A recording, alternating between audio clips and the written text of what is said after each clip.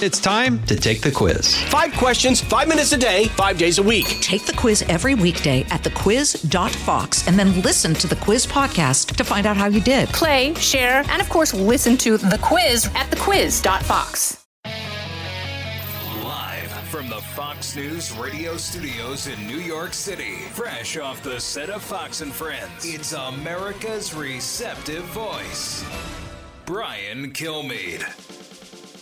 Hi, everyone. Brian Kilmeade. Thanks so much for listening as we get closer and closer to marking 20 years since the 9/11 attacks. So much else is going on in the meantime. Claude Kitchen will be with us shortly, former intelligence officer with the ODNI, senior fellow at the American Enterprise Institute. We'll get his take on what's happening with these private flights, the private flights that are being told to stay where you are in Mazar-e-Sharif behind enemy lines with the Taliban by our own State Department because we're not sure who's on them.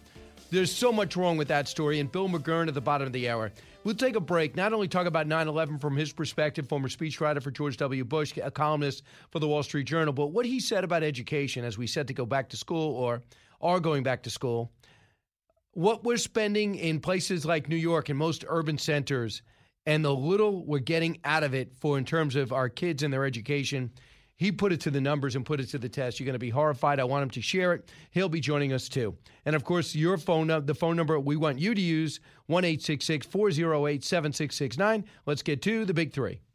Now, with the stories you need to know, it's Brian's Big Three. Number 3. Can you honestly say today to those families, to Americans listening, that we are safer today than we were 20 years ago? I tend to think that the actions that we took over the past 20 years, by and large, I think we are in a better position relative to Islamist extremists now than we were, the day before 9/11. How do you feel about it? 9/11, 20 years later, that was General Petraeus. Are we safer? Has our country changed forever? And if so, is it for the better? Your thoughts and calls. Number 2. He's been dealing with multiple crises from, the immigration situation at the border to inflation to crime, et cetera. But Afghanistan has really hurt him and really accelerated the decline that was sort of already underway. Yes, Tom Bevan of Real Clear Politics. Polls plummeting. Joe Biden goes back to his favorite play, COVID-19. Today, he unveils the 6-point plan to tackle the Delta variant, which hit our country in June. My prediction, he'll tuck restrictions and berate those hesitant on vaccinations. That's leadership Biden style. Number 1. The real challenge here is directions from state, and the State Department is failing to give them adequate information. They're letting them leave. They can catch an Uber and actually leave the base. They don't know exactly how many are even there, so they can't account for someone if they don't return. Congressman Mark Green, a veteran. Taliban allowed 200 to leave. This story is new. Private flights remain grounded, and 10 of the thousands of Afghan refugees stream into our country. Some say as many as 65,000. Many unvetted, many children without parents, and some with an Uber app as they decide to explore Virginia. No joke. Showing Joe Biden's exit from Afghanistan is not only humiliating America, he's also charging the taxpayers billions to pay for it. That is not hyperbole. No joke. And that's where we'll begin. So let me just tell you the story, which I was happy to see, but I don't know many details on. But here we go. The Taliban are actually allowing, thanks to the push from U.S. Representative Zalmay Khalilzad, he's the brainchild who came up with this peace deal, said the official who spoke to Reuters on a condition of anonymity, departures from Kabul airport expected today. The official cannot say whether the Americans and third country nationals were among the people stranded in Mazar-e-Sharif we've been telling you about over the last few days because their private charters have been not allowed to depart. So we think about 200 people are going to be able to leave. They have tickets and visas. They want to make it seem like a normal flight. I don't know who's on there. I hope they're Americans or at least SIVs, but I'm not sure. Every time we try to get a number, they ballpark. Can you imagine if you're being ballparked? I think we got about 90 or 110 people here. So the other thing that was clear is the State Department let it be known that these private groups, that they are not giving them permission to land at an American military base and are turning off our bases in other countries. Really? Anthony Blinken then clarified, said, no, it's not us that's not letting Mazar-e-Sharif and these 6 planes leave. Cut one. There's been a fair amount of confusion surrounding the flights. And let me just clarify a few things. As of now, the Taliban are not permitting the charter flights to depart. They claim that some of the passengers do not have the required documentation. While there are limits to what we can do without personnel on the ground, without an airport with normal security and procedures in place, we are working to do everything in our power to support those flights and to get them off the ground. Really? Because if I talk to people like Chris Mills, like we did earlier this week, he's saying they're doing everything not to support that. Then they had to go over the land because of that. Now, maybe we're not getting cooperation from the Afghan government because they just named some people, 4 of which we had in prison at Gitmo. 4 of the 5 that we exchanged for deserter Bo Bergdahl, fantastic. Mohammed Fazl, Deputy Defense Minister, great. Abdul Haq Wasik, Acting Director of Intelligence, I'm sure he'll be happy. And Norella Nouri served as Minister of Borders and Tribal Affairs. He is back. And the leader is unpronounceable, but the Acting Minister for Information and Culture, who has a history of working with Iran. What could go wrong there? Oh, in terms of security, don't worry. Siraj Haqqani, designated a global terrorist. There's a $10 million bounty on his head. The FBI has a picture saying, if you've seen him, we'll pay you. Now he is an official that goes to a palace every day to work. And the new prime minister is Mullah Hassan Akoud. Doesn't ring a bell? Maybe his dad does. He is somebody named Mullah Omar. So does another uncle of his. Worked there, Mullah Omar. Mullah Omar, who cut the deal with bin Laden, all back in power. Oh, the guy we've been negotiating with in prison, that we let out of prison to negotiate with, his name is Ghani Baradar, better known as Baradar the Butcher. Seems like a good guy. And since he's not a professional wrestler, I assume it's because he does things as a terrorist that make him earn that nickname. So when they come to our country, and our heart goes out to them, especially if they work for us, I'm pulling for them. If we could provide a way to assimilate into our society, oftentimes first-generation immigrants are the most dedicated Americans. I just wish I knew who these people are. Congressman Mark Green does too. Here's what he said to Laura last night, Cut 8. We don't have biometrics on a good portion of these people, and we can't really get information from state because they won't provide names. They won't provide any information on the people, the numbers that they have. They won't even tell us how many American citizens they evacuated. We tried to get that number, requested through the National Defense Authorization Act the other day, and I couldn't get that passed. It's just crazy. This State Department is a complete failure. No kidding. From the institutionalists, the ones that are there, regardless of the administration, to the appointees, headed by Tony Blinken, who could not look more overwhelmed. So, now that we're not in Afghanistan, we must be saving a lot of money. Wrong. We left $50 billion worth of equipment there. That hurts. $6.4 billion they're now asking for, is the president, because not only humiliating us and the nation in front of our allies and having our enemies laugh at us is not enough. Now we have to resettle all those people we let down. So he wants $6.4 billion from Congress. It's our money. $2.4 billion for the Defense Department to work it out because most of these refugees go to military bases. $1.3 billion for a resettlement. A lot of people are going to need to pack up, bubble wrap, and be able to move into a home, a condo, or something we'll pay for. $816 million is going to be need for international development, so maybe people want to be settled beyond our borders. $193 million for the U.S. citizenship and immigration. We got to be able to process and get all these people green cards. That's the big push. And $1.7 billion to HHS, Homeland Security. They don't deserve Health and Human Services, I should say. $1.7 billion for all their care. They're going to be eligible for welfare, unemployment, who knows? Maybe free college if this $3.5 trillion goes through. Incredible. Do you know?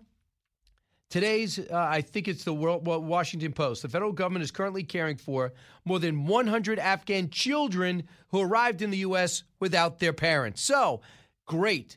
The unaccompanied minors who came from our southern border will have somebody to play with. And if you're looking for babysitters, we have some of the families who came here with nothing that we put up in military bases that have a lot of free time on their hands and seem to be bored to tears. So we'll put them to work.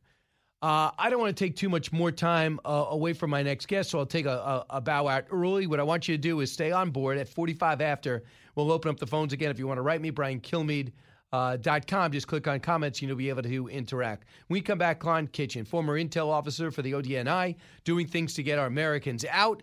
Also important, he knows where we stand right now when it comes to our security here at home.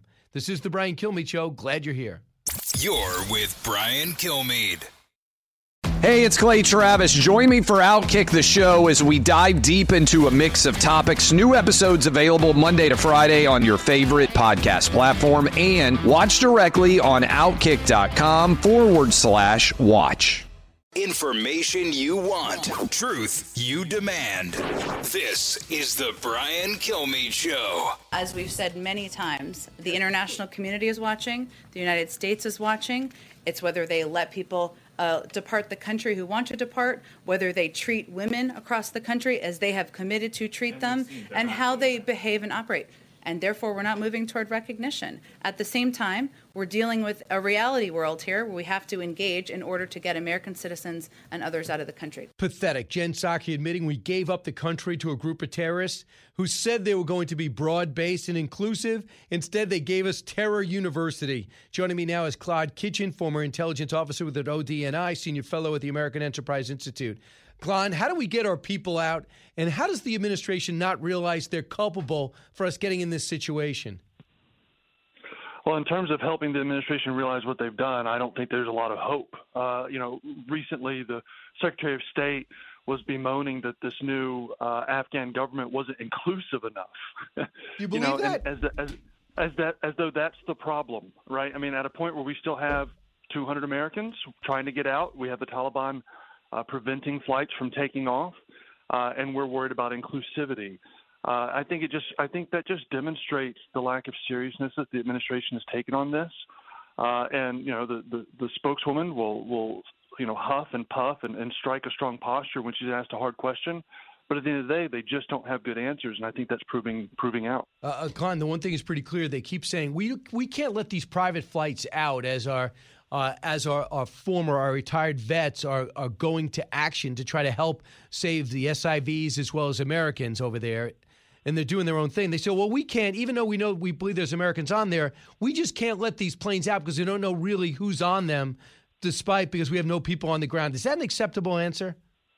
No, of course not. I mean, it's a type of indirect hostage taking, right? I mean, again, Secretary Blinken's out talking about, we're working on it to do everything in our power to support these flights. And the thing that is ignored in that kind of a statement is that, one, we'd have a lot more power in this situation if we hadn't left so recklessly, and we wouldn't even need it if we'd evacuated every American before leaving. So this is all just one big own goal by the administration. This did not have to be as terrible as it is shaping up to be, and I'm afraid that it's only going to get worse. The Taliban has a little bit of a trump card right now in the sense that they have people that they know our government values and that other Western governments value, and they are, I guarantee you, extracting concessions by withholding these plane flights from being able to take off. So what they'll do is they need cash, right? They obviously need recognition. They want us to staff our embassy again and want to be looked at as legitimate. With Haqqani as essentially their FBI director, we're supposed to go back and work with a country that we have as their intelligence officer, a $20 million or a $10 million bounty on his head?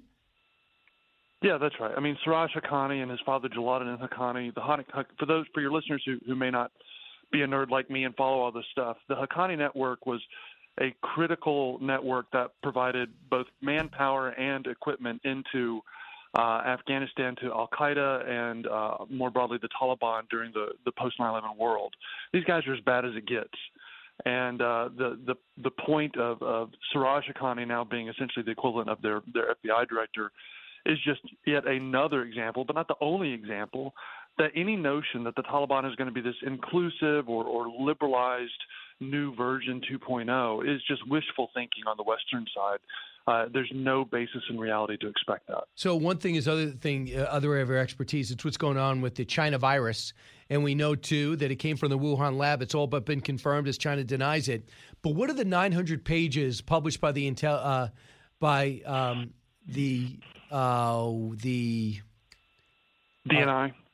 Yeah, well, we got the 900 pages now. And now it's published that Anthony Fauci greenlighted grants to the Wuhan lab through Peter Daszak's group. And this gets out there, and obviously he did not tell the truth in front of Congress. If he not, he parsed the words so disingenuously. He deserves to be fired. What did we learn from those 900 pages from The Intercept? Well, so I actually haven't been able to work through all 900 pages of those yet. But I'll tell you, in terms of what you mentioned about Fauci, it's really too bad because someone in his position simply can't afford to squander their public legitimacy. And I think bipartisan recognition is that's what he's done. And I think, you know, some of his engagements recently on Capitol Hill, particularly with like Senator Rand Paul, whom I, don't always agree with, but it's very clear that he's so tortuously parsing words that it, legitimately invites real skepticism on what you can accept and what you can believe from Dr. Fauci. Which is unfortunate because, we have a lot of unanswered questions about all of this. Americans have a real desire and legitimate need to understand the truth of the situation. And we need spokespeople like him to be able to be trustworthy. But I'm afraid he's just squandered that. The other thing we have to look out is 95,000 Afghans are going to be on military bases in this country. And my sense is if they are worthy of coming back here over the last 20 years, that many people we work with, let alone the third country ones, okay, then why are most SIVs being we're told by the State Department, most SIVs are still in their country? I want you to hear what Mark Green says. He's finding out about the refugees that are coming here now. Cut 7. I'm talking to sources that are at multiple locations. The real challenge here is directions from state. DOD is getting its directions on how to handle these situations by the State Department. And the State Department is failing to give them adequate information. They're letting them leave. They can catch an Uber and actually leave the base. They don't know exactly how many are even there. So they can't account for someone if they don't return. And they're telling the people, if you go and you don't come back, well, that will end your visa processing. But if they want free, they're gone. There's nobody keeping them from leaving. And then you get the shocking allegations of harassment and sexual assault, and it's horrific. We have no control of Afghanistan and no control over who's leaving Afghanistan and no control when we get the Afghanis into our country. Well, look, this is just the latest example of what is a growing list of examples of how the administration simply was not prepared to do this. They did not put the infrastructure or the planning into leaving Afghanistan. They have not put in the infrastructure or the planning in terms of managing what happens after we have left Afghanistan. And it's not the kind of plane that you can fly or that you can build while flying. This thing is kind of hurtling toward the ground, and I'm afraid we haven't seen all of the carnage yet. I think there's going to be a lot of disruption. I think there's going to be a huge political price for the administration to pay, and frankly, they deserve it. And it's to the point it should be embarrassing to this government that private industry had to come in and try to save Americans, and they've done just that by the thousands, and they're going to be the ones to get them out. Klein Kitchen, thanks so much. Yeah, it's a pleasure. You got it. When we come back, Bill McGurn joins us. He talks about real structural racism. It's called education, and it's not money. It's effort. It's quality. We'll explain what's happening in America's cities and also look back at 9/11 20 years later. From his mouth to your ears, it's Brian Kilmeade. In every region now has a decision to make. Either you are with us or you are with the terrorists.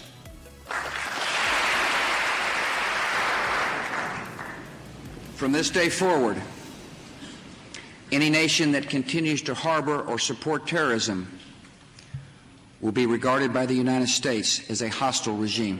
There's no negotiations. There's no calendar. We'll act on our time.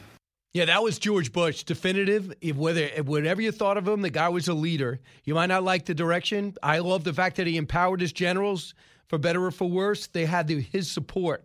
But he did. These generals are not being empowered now. Either that or they're making the worst decisions possible. And that's what we're seeing over the last few weeks, the worst decisions in American military history. It's embarrassed us at home and abroad. Bill McGurn, Main Street columnist for the Wall Street Journal, former editorial page editor of the New York Post, former chief speechwriter for George W. Bush, joins us now. Bill, am I overstating this when I talk about the global embarrassment America's experiencing? No, I don't think you're overstating it. In fact, at a time when the president is trying to argue this is a a military success, akin to the Berlin airlift or the Normandy invasion. It just boggles the mind. And claiming that our allies were with us when they were not. The whole world can see this. We're strategically poor for this. The world is a more dangerous place anytime people start to doubt American resolve and credibility. And I believe they are. Listen to what Tony Blair said. America has decided that for the foreseeable future, it is a very limited appetite for military engagement, which gives our allies anxiety and our opponents a belief that our time is over. I mean, he said it directly. People, he was upset. Tony Blair should talk. He was in support of the Iraq war, whatever. Tony Blair was by our side. A British fight like warriors. They've been there every step of the way. They lost 400 guys, and the president didn't have the courtesy to call up Boris Johnson and tell him what he was doing or call him back for 36 hours. Yeah, no, exactly. Look, on 9/11, I was going into work in Lower Manhattan when it happened. Right before I arrived, I was taking a train to the water's edge of the Hudson, and then I usually take a ferry. I couldn't get in because of the attack. I went back home and then went to an office we had in New Jersey. My brother was in one of those towers. He managed to get out, but we didn't find out for hours. It was just such a terrible, terrible day. But I don't think anyone ever doubted George W. Bush's resolve. I wasn't with George Bush then.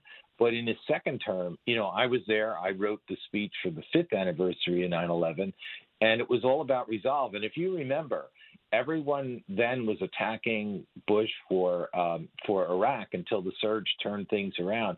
I think Iraq has been fairly successful or reasonably successful because we stuck it out and showed our resolve and didn't cut and run when all the pressure was on to do that.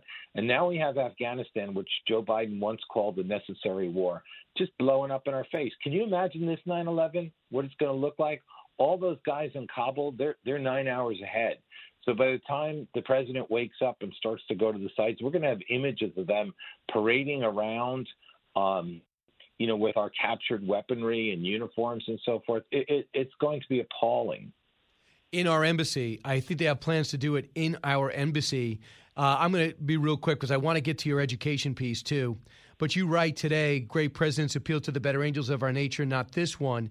And one of the things you bring up that it better not be true, and so far it isn't, it said the critics who accuse the president of having no strategy miss the point. What they are seeing is the strategy. It is based on what Biden's confidence that no one will hold the disastrous consequences of his decision about Afghanistan against him so long as our troops are gone. So far over the weekend, the most clicked stories, despite the natural disaster and the controversial Texas abortion law and election law, this was 8 out of 10 stories clicked on were Afghanistan related. Do I have false hope? I don't think so. I mean, look, it's going to be more difficult because there are fewer journalists in Afghanistan to report this, and we don't know what the access is to the internet, for example, of people there to send stuff out.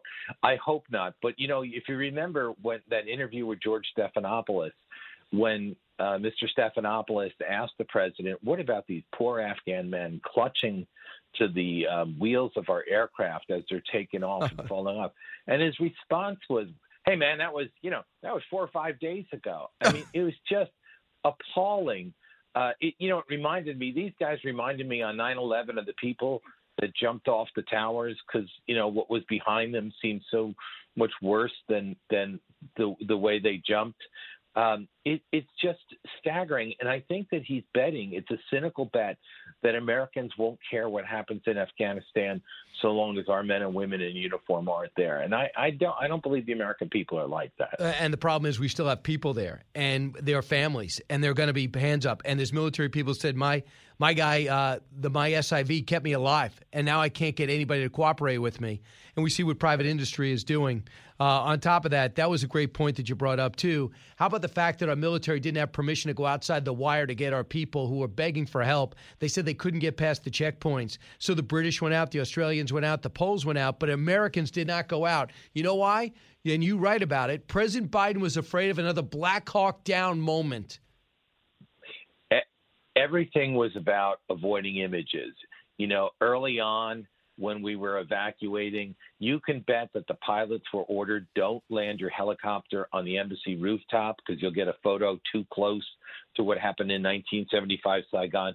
Everything was about avoiding risks and so forth. And then, of course, that's how you get people killed. And we had all those brave Marines and the Army soldier and the Navy medic getting killed. I think they would much rather be allowed to do what they're trained to do, to go out and get people. It's just shameful all around. The original thing was done for a photo op. Joe Biden wanted to use this Saturday's 20th anniversary as saying, I did what Barack Obama, Donald Trump, and George Bush couldn't do. I got us out of our forever war. That's why the timetable is what it is, withdrawing people during the fighting season. And I don't know what he's going to say now. He seems delusional to me. He seems to be saying, this is such a great victory. And I remember he has said, I've made no mistakes. I've done everything the way it should be done. Oh, it's going to be messy. But the Secretary of State Blinken saying that the Taliban is now basically deciding not to let the Mazar-e Sharif planes get out. And now we understand some mysterious private commercial jet is leaving Kabul airport. We think with Americans and so-called Westerners. So the president said it's not going to be like Saigon. It was. He said the Taliban, it's not inevitable they take over the country. They did. He said the Afghans have a 300,000-man fighting force, the best equipped in the world. Now the Taliban have everything, and they melted away. But what also tells us, Bill, when you get the transcript in that Reuters story of a phone call with Ghani, he's lying somewhere because he told Ghani, the perception is you're losing, as I paraphrase. Change the perception. Not we're going to help you, we're going to fortify you. Change the perception. Yeah. Well, how different that is from my old boss, George W. Bush. I know it's not popular to like him, but I was there in the surge, the lowest point in his administration. No one wanted any more fighting and so forth. And what he said is, I'm not going to change the perception. I'm going to change the reality, and I'm going to do what's right. And he used to tell me, Billy, we are not going to leave Iraq from the rooftop of an embassy the way we did Saigon. We're not going to sell out the people that way. And I think you could see the difference. He also took real responsibility in that speech announcing the surge. It's worth comparing to Biden's remarks because he said, our men and women in uniform have performed magnificently. They have done everything I have asked of them. Any mistakes are mine. And then he went on to say why he was changing the strategy, not why it was all these other people's fault that we were where we were. A gutsy move, it ended up working, but he did change the strategy, and he did get it right, and the surge worked. And Barack Obama came in and took everybody out, and they had the surge again. In the end, we got the JV team we now call ISIS, which is a legitimate threat. And sitting in the Taliban, sitting in the Capitol, is four officers that were once in Gitmo. Unbelievable. Bill, you talk about structural racism, but instead of just looking back and saying that America is not racist, you went back and looked at the numbers, and you realized that education has everything to do with our future. And you looked at 27 urban school districts that reported the results in 2019 from Boston to Chicago to Fort Worth, Texas, and Los Angeles. Not a single one of these school systems had the majority of black eighth graders in their care proficient in math or reading. And it's not for a lack of money. In New York City, the public schools showed 10% proficiency for black eighth graders. In math, 14%. If our future is based on our education, no wonder people feel so glum about their future if you're in New York City or in some of these major cities. But yet we're paying millions of dollars. Right. Well, look, you know me. I'm a skeptic about critical race theory and structural racism. But if you just look objectively at the United States and you say, is there any structure in here that continually produces racist results no matter how much money we pour into it? I think you would have to say our big city public schools. And what I looked at was the proficiency rates in math and reading for black eighth graders, because it's an inflection point, right? Absolutely. If they're not at level, then they're likely not going to graduate high school at level. And in these 27 big city districts that report their results to NAEP by the district, most of the reporting is by state, but by the district, not a single one of these had the majority of black students in their care at Proficient. In fact, the highest level of anything was, I think, 24% in math by the school district in Charlotte, which still means 3/4 of black kids are not able to do math in that area. It's such an indictment, and yet the same progressives who are telling us about structural racism just want to plow more money into a structure that's dominated by the teachers' unions. And we saw how attentive they were to parents and the needs of students over COVID, when they kept schools closed longer than they should have been. So it staggers my mind why the public school failure for African American children isn't considered one of the tremendous embarrassments, and why progressives don't join conservatives in saying these moms and dads of these kids, they need more and better options to get into schools where the kids come first and they learn, like the charter schools. Instead, they go after the charter schools and they go after testing. They're trying to eliminate the embarrassment by just eliminating the testing and then imposing some kind of quotas, downstream. And stop it with the elite schools because it bars too many minorities don't get into them. Really? That is not the case, and it's not like we're trying to spend less. In New York, they spend an average of $28,000 per kid. Boston, $25,000. Boston City Schools, Washington Schools in D.C., $22,000. Of the 100 largest, you're right, the 100 largest public school systems based on enrollment, the 6 that spent the most per pupil were the New York City schools, Boston, Washington, San Francisco, Atlanta, and Seattle in Washington, and the results are horrific. That's what people should be running on. And if you're a Republican, go in the inner city, tell your story. I don't care if 3 people show up. It's the right thing to do. Yeah, I agree. Look, I think one of the great things about the Republican convention last year, which has been lost in all the fighting over the results, is they really highlighted school choice and the difference that was making in the lives of real American families. And diverse American families with special needs, families of racial minorities and so forth, what a difference it made to give them the ability to send their kids to a decent school. And clearly the need is there. I mean, you look at these NAEP results and they just scream at you, this is a giant failure. Plus, people have been writing about the failure for years. And again, on the Democratic and progressive side, the answer is only more money into public schools and feed the existing structure, which has zero accountability to parents built into it. Must be killing George Bush to see all this stuff going on, too, on the 9/11. I know he has to speak for himself, but he will not be speaking out against any president, really. Bill McGurn, Main Street columnist for the Wall Street Journal. 2 important perspectives. Appreciate you sharing. Thanks, brother. You got it. 1-866-408-7669. Remember, one of the questions I asked you I haven't gone over yet, 9/11, 20 years later. I'll tell you the results of a study, but I want to know what you think. Are we safer? Has our country changed forever? Don't move. Educating, entertaining, enlightening. You're with Brian Kilmeade. A talk show that's real.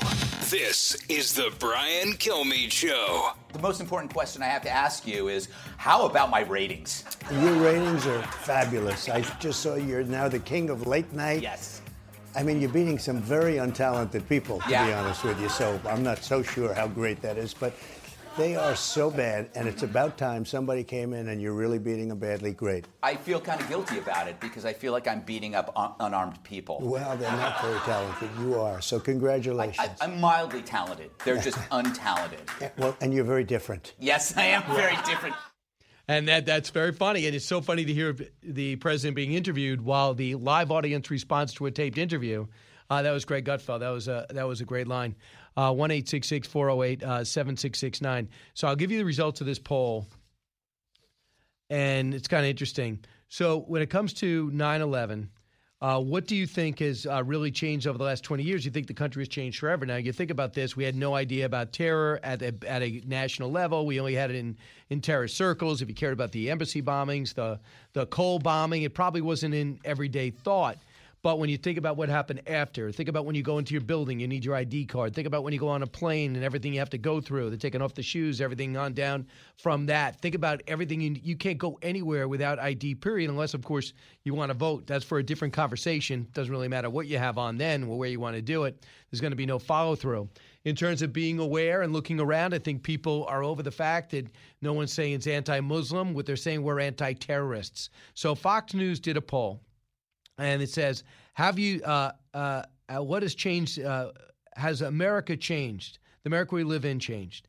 In August 2020, the answer was 64% says, yes, we've permanently changed. In June 2021, it was 50%. Wow.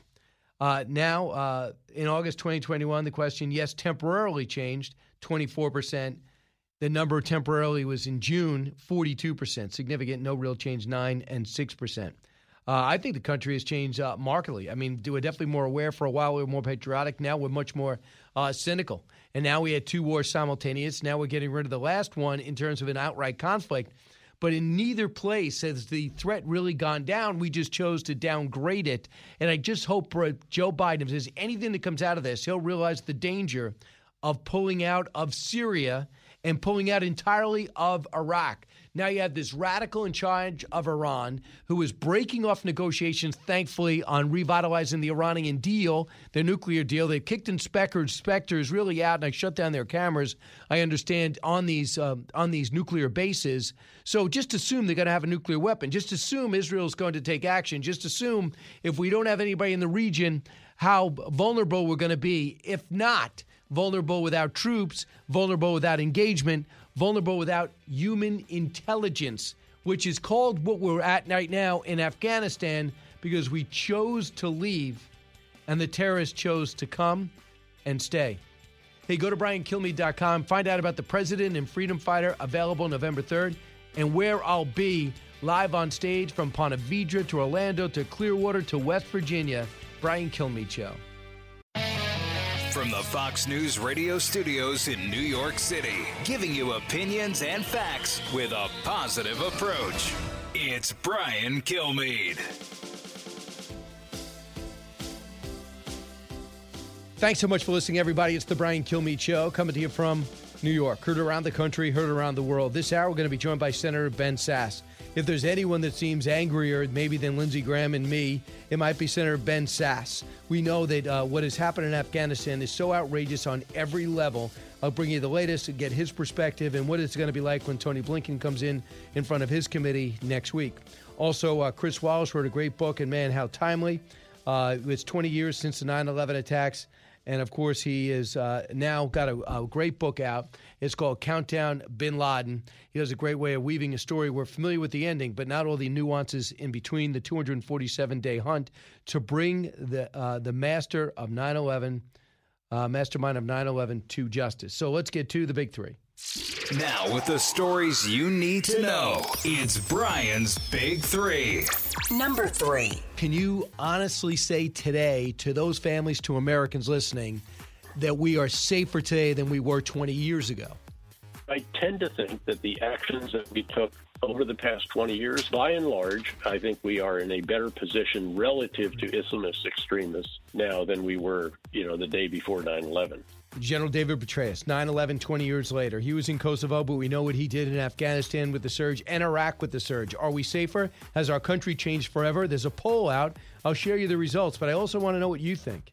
Number 2. He's been dealing with multiple crises from, the immigration situation at the border to inflation to crime, etc. But Afghanistan has really hurt him and really accelerated the decline that was sort of already underway. Tom Bevan, Real Clear Politics. Polls plummeting. Joe Biden goes back to call his favorite play. I did that because football's coming up tonight. COVID-19. Today he unveils his 6-point plan to tackle the Delta variant that came to our country in June, which hit, of course, months ago, but now he has a plan. My prediction, he'll talk more restrictions, berate those hesitant on the vaccine. That's leadership Biden style. Number 1. The real challenge here is directions from state, and the State Department is failing to give them adequate information.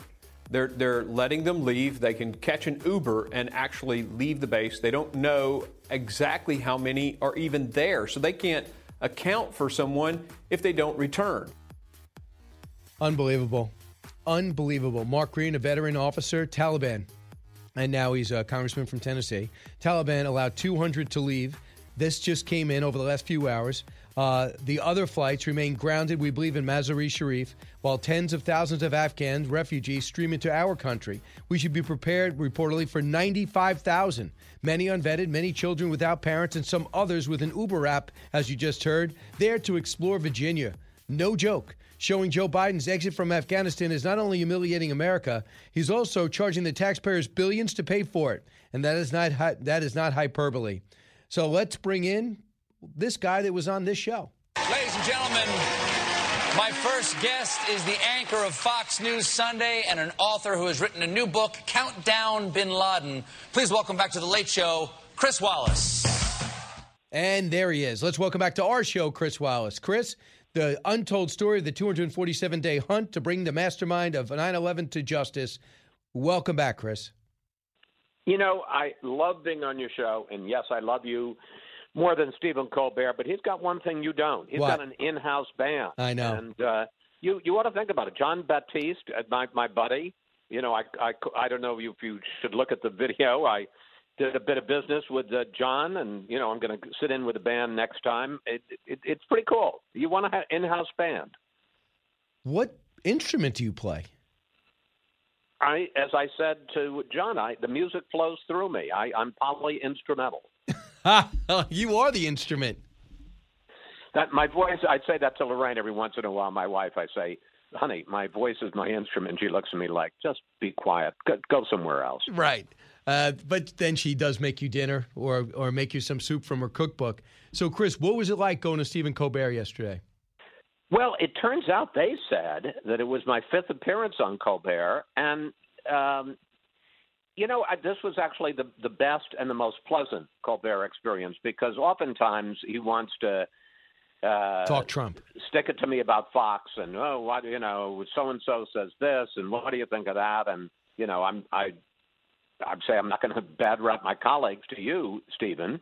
And but like this time it was all about the book and about current events and me hanging out with the band. And so it was all good. It was fun. And I did the interview at 6 o'clock. This is the best part of the whole experience. And I said, you know, I got to get in a car and drive back to Washington as soon as this is over. And they said, do you want dinner?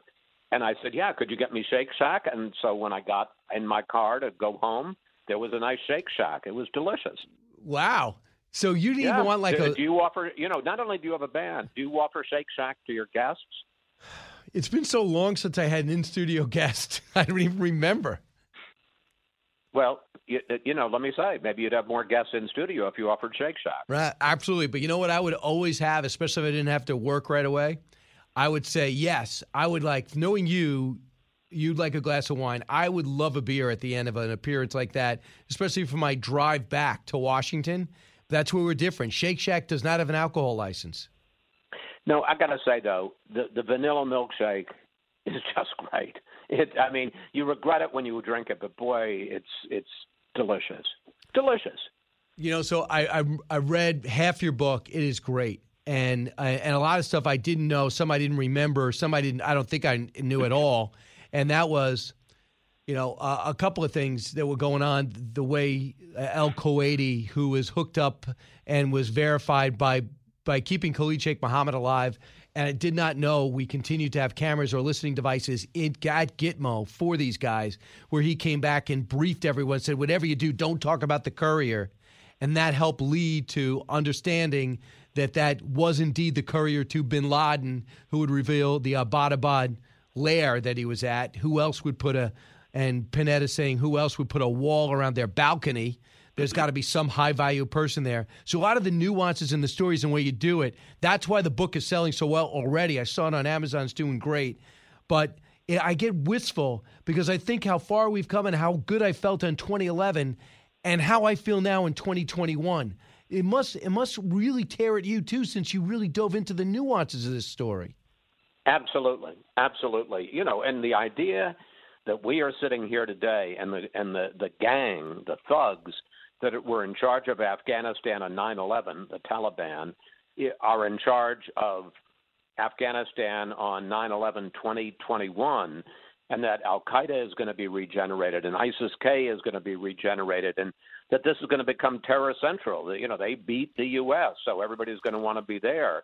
I just would say 2 points about it, though. One, that, you know, as bad as it ended, the fact is we did a lot of great things in those 20 years, and I think nothing greater than bringing down bin Laden and decapitating Al-Qaeda and protecting the homeland from an attack from Afghanistan for 20 years.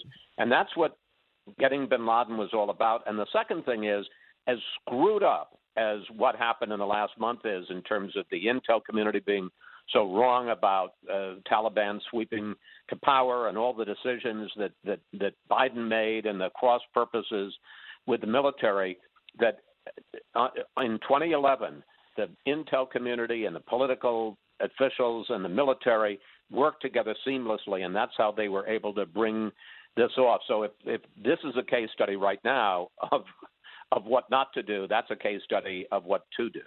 Couple of things, Chris. You're absolutely right. And the way they worked together and they checked against each other, and of course Joe Biden against the move. I'm fine with it. You know, it was risky. We knew to go into Abbottabad with these Black Hawk helicopters that are undetectable from radar. I get it. They saw the danger of the mission. I get it. So, but he's on record of making the wrong choice there. But Chris, there's a couple of things I think are underreported, and you're the only show not to do it.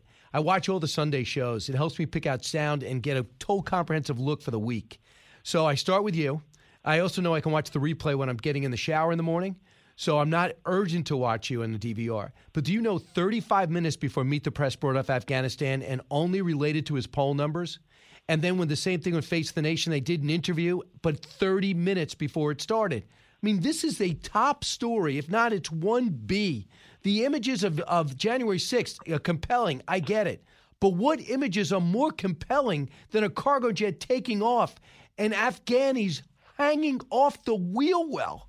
I mean, this is what happened in Joe Biden's evacuation plan. And no one can feel as though they have to do that story on Sunday. On what news department they've been brought up on?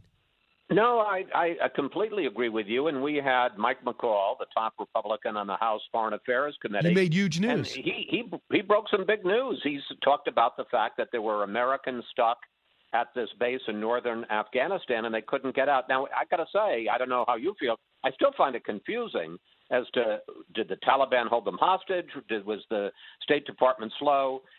Part of it, I think, is the State Department doesn't want to make it seem like a hostage crisis. So if you say, well, the Taliban's not letting them out, they say, well, no, that's paperwork, because they don't want to make it seem that way, because I think they think that'll inflame and escalate the situation and make it harder to get people out.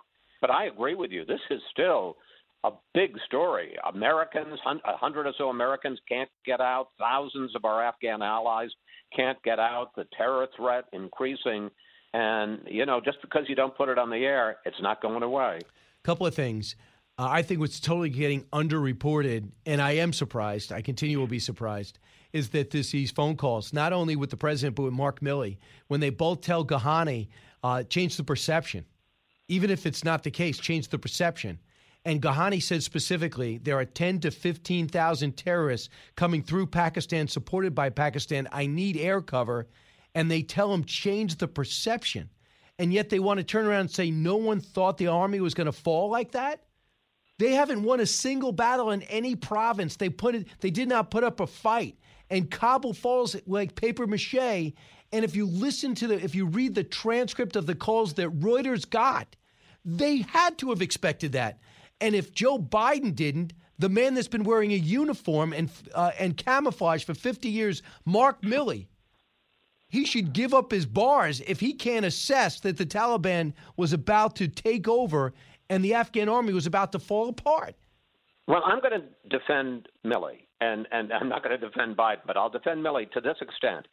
They have a meeting in the Situation Room in April of 2021. Now, And, Trump had set the deadline of May 1st. They know that that's unrealistic. They can't get out that soon. But what are we going to do? And Milley says we need 2,500 to 5,000 troops there. We can keep Bagram. We can provide air cover. We can keep the troops, the Afghan security forces in control. They're not going to melt away. And Biden overrules them and basically says, look, we're going to get out. We're going to get out to zero. First, he says by September 11th, then he says by August 31st. I want you to get down and forget Bagram. The only thing you're in charge of is getting people out from Kabul airport downtown and the embassy. So in fairness to Milley, when they say, well, he said, Biden says, well, they told us we shouldn't go back to Bagram. He couldn't go back to Bagram because he was following the president's orders. With the amount of troops that Biden gave him to have, he didn't have any choices. And so he's the general. The commander-in-chief tells him you have to do certain things with a certain number of troops. It really tied his hands. So I put this all on Biden. In a way, I know that. And I know that situation. He said, if you're only going to give me 600 troops, this is what I'm going to need. He said, I'm going to need basically 5,000 or 10,000 in order to retake Bagram. He told Jennifer Griffin, fine. You put 5,000 into the airport in a week. You could have put 10,000 on the ground because you tell the president that we could have thousands of Americans trapped behind enemy lines because, Mr. President, the Afghan army is not getting support at the beginning to melt away. They have not fought for any province to this date where there's no guarantee that Kabul will stand. And when he talked to Ghani, the chairman of the Joint Chiefs of Staff said, change the perception and the optics. That is not what a military man should be telling the leader of a country and then turn around and tell the American people, no one predicted they would fall this fast. Final thought? Well, I would just say, in the book, Countdown Bin Laden, one of the two people who says don't do the raid when they have their final meeting on April 28th is Joe Biden, and the other is Bob Gates, the Secretary of Defense. And Gates had made it pretty clear for a long period of time he didn't think much of Biden. You know how he said in his memoir? Yep. He's Absolutely. been wrong about everything for 40 years. He had said that. So he's going back to the Pentagon after this meeting with the chairman of the Joint Chiefs, Mike Mullen. And Mullen says to him, hey, you say he's been wrong about everything for 40 years. You just voted with him not to go on the raid. So it was kind of an open secret and an open joke what Bob Gates thought of Joe Biden. I'm up against it, but who are your guests? I hear your guests lined up. Well, we're going to be talking about Afghanistan on the 9/11, and we have an exclusive interview, very interesting interview. Just did it with Stephen Breyer, and he talks a lot about retirement. Wow. He talks about why the court didn't take the Trump challenges, and talks about the idea of packing the court. All of that with Stephen Breyer on Fox News Sunday. And listen, get Countdown Bin Laden. It is really good. I know you think you know the story, but not like this. Chris, congratulations on the book. Thank you, my friend. You got it. 1-866-408-7669. Educating, entertaining, enlightening. You're with Brian Kilmeade. A radio show like no other. It's Brian Kilmeade. None of this is about supporting life. What this is about is controlling women's bodies and controlling people who are not cisgender men. This is about making sure that someone like me as a woman or any menstruating person in this country cannot make decisions over their own body. Do you believe this? This is AOC talking to befuddled Anderson Cooper on CNN, and she's afraid to even say the word woman. This isn't about a woman's right to choose. This is about a menstruating person's cis man. I don't even know. I'm not even interested in these terms. Who speaks like this? Is she speaking for a group of people that I'm just detached from, Allison? She's speaking for the super woke. I mean, that's how they'll talk. I mean, where does she get this from? I mean, is there a dictionary like this? There are terms with that. We did have a whole course on this regarding cisgender and whatnot. But no, it's a whole different vocabulary. There are so many different terms for it. I feel like it's a full-time job just keeping up. So this was something that was made big news. Then she went out and said that I guess transgender men can menstruate, which I did not know, nor did I want to know. I don't understand how that works. But I Right. mean, then, that menstruating people. Right. So I know. It just blows your mind. But it's all a master effort to distract from the major issues in this country. Inflation that's affecting everyone's bottom line. People, 60% of our workforce is working. That's 40% that is not. Then you have a border situation that is egregious and horrific, a pandemic that's persistent, and an Afghanistan evacuation that is one of the worst in our nation's military history. And she wants to talk about the Texas law that most likely will be struck down by the Supreme Court anyway. Anything but the real issues that affect the American people and America. The more you listen, the more you'll know. It's Brian Kilmeade. Following up on these charter flights that the Taliban is holding up in Afghanistan, the Secretary of State said there are limits to what we can do without personnel on the ground. Yeah. You just said we are not on the ground. You're right. Whose fault is that? I don't think this is about fault here. I'm convinced. I think what people want to understand is what we're doing to help address it. There's a handful of Americans, and I'm sure you're not suggesting we should have flights with hundreds of people we don't know who they are, where there's no security protocols. Too few to go in. Too few? I just am conveying to you there's a handful of Americans who we are also in touch with, and we are working to help get evacuated from Afghanistan. Whose fault is it? Not that it's a matter of pointing out fault here. Yeah, it is, because you humiliated the country in the process of embarrassing yourself, and you're trying to coin it as a success. Senator Ben Sasse has never bought into it. He's a member of the Intelligence, Budget, Judiciary, and Finance Committees. And, of course, now we're going to see the cabinet come up and try to explain themselves, beginning with Tony Blinken next week. Senator Ben Sasse, any way to describe the epic failure of this administration? You know, Brian, it is it's hard to come up with a parallel for the kind of nonsense you see her spewing there. I mean, that clip you just played, she lies and she lies and she lies every day. She and Secretary Blinken are lying and making up numbers. There, I think she used the term dozens a few times.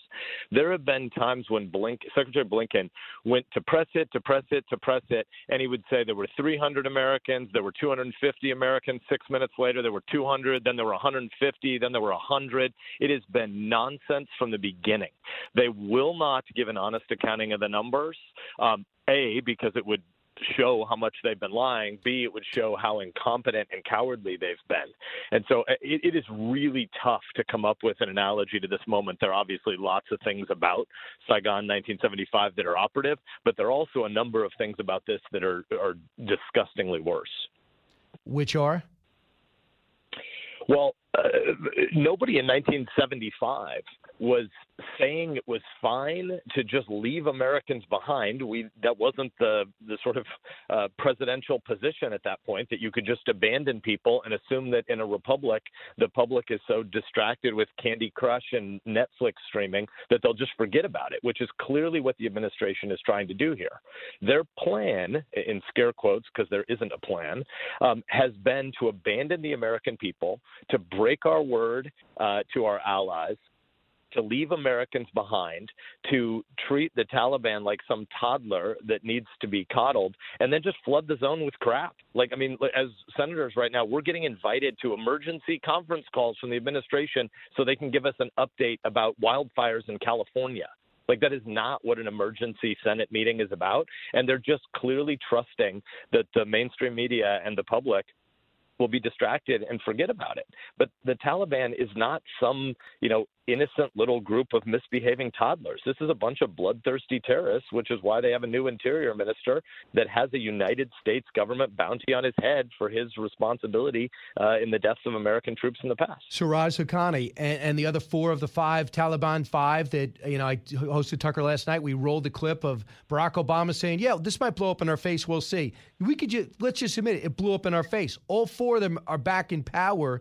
And you got Mullah Omar's son and brother back with a higher position, and a guy nicknamed Berarda the Butcher, who's now got a big position. But don't worry, Senator Sasse, they're acting, so they're going to have to pass some type of Senate sanctioning committee. So we'll make sure they might not be full-time. We know how they like to set up a government. Today we woke up and found out the Taliban are allowing the departures of U.S. representatives, according to Zalmay Khalilzad, who's done nothing but epically fail with his negotiations with the Taliban. He's negotiated departures of a flight they say have Americans on them and Westerners that will land in Qatar. What could you tell us about this? Do you know anything about this? So little bits of what I knew a few days ago are not on the public side, so I have nothing to say there. And as of this morning, let's just start with the simple affirmative fact that every American who loves our neighbors should start with, which is every extra American who gets out of there is a good thing. And the Qataris are complicated, but have played a role in trying to get some of these Americans out. So we should celebrate those individual humans and their families.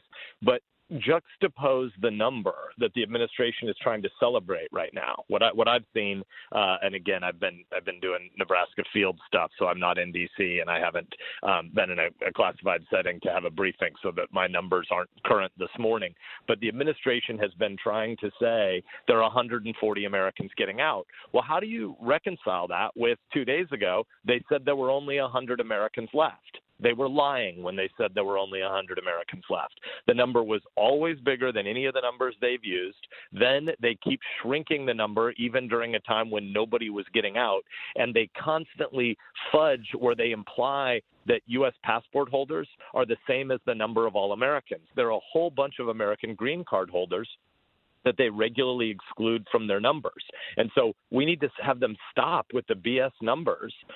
We've got a slow motion hostage crisis unfolding here, and the administration needs to give an honest accounting of all of the numbers. And the reason they don't want to do that is because it would then hold them to some account to get those people out. It would also reveal their incompetence and cowardice to date, and it would run against their comm strategy here, which is they really believe managing 24-hour news cycles is far more important than the actual Americans who are left behind. They're interested in their own political skin. They're not very interested in these particular Americans who've been left behind, and they're certainly not interested right now in what they've done to devalue the American word across the world. Yeah, I mean, we heard what Tony Blair said yesterday about America. I just want to visit that, Eric. Listen to what Tony Blair said as the image around the world. Yeah, he came out, and a lot of people say, well, they don't like the fact that he stood next to George Bush, and this is political. It's really not political. Let's listen. America has decided that for the foreseeable future, it is a very limited appetite for military engagement, which gives our allies anxiety and our opponents a belief that our time is over.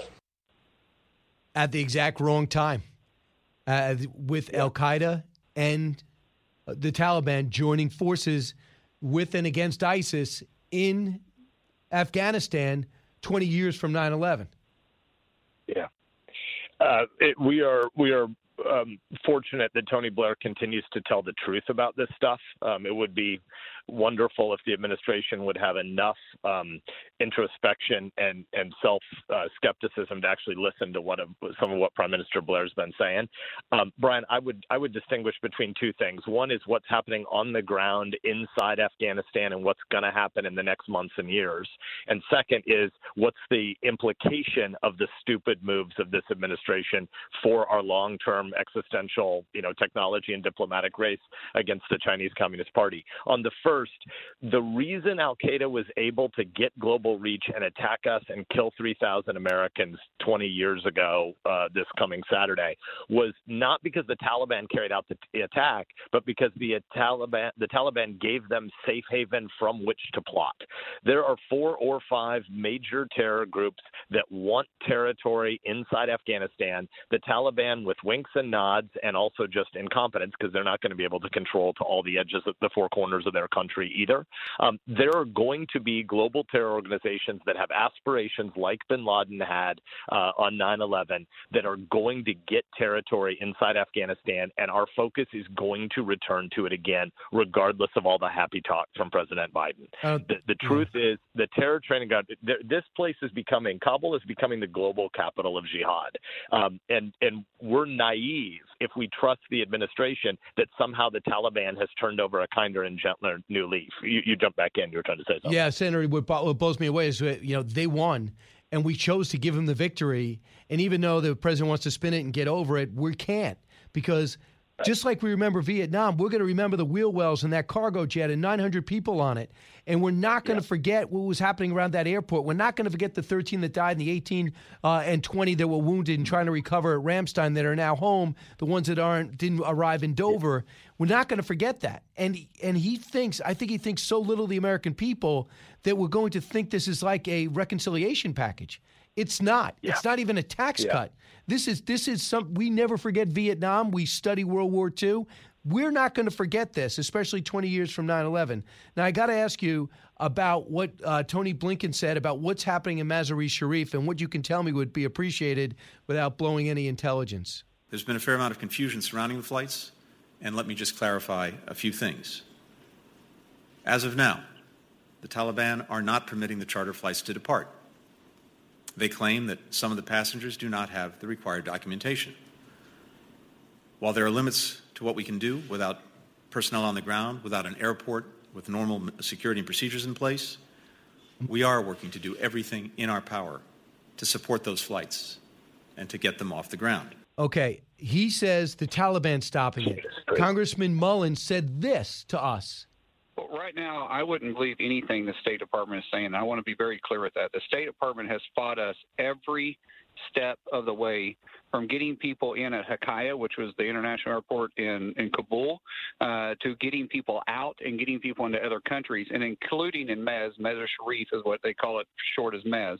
And let me tell you, I personally have had this conversation with the State Department. I have personally had this conversation. This isn't secondhand. This is me, because we have 3 planes out in Mazar-e-Sharif that were designated to leave. So they were designated to leave, right, Senator? And he says the State Department is showing it. The State Department says the Taliban's not letting it out. Jennifer Griffin said the State Department saying we don't know who's on those planes, so we're not going to allow them to land at American bases. Can you add to this story and tell me your perspective? Well, let me just say one thing to give your listeners a tiny bit of comfort about some of the planes that now, like this Qatari Air plane, where we wouldn't have been doing vetting on the ground because the State Department and DOD, the administration, abandoned all of our positions. I mean, the abandonment of Bagram is going to go down in history as one of the stupidest military blunders in 240 years of U.S. history. There is no excuse for it. There was lots of counter argument inside the administration, inside the Pentagon, against the administration doing this, and they try to spin it as a political comms problem yet again. But so there's Bagram. Then there was Karzai and the ridiculous idea that we should trust the Taliban to manage the checkpoints and the perimeter. And then this issue at Mez. So we don't have anybody on the ground, in a uniformed capacity that's able to do any vetting there. But when they get to places like Qatar, we have a lot of U.S. troops doing good work then to rebuild a vetting process.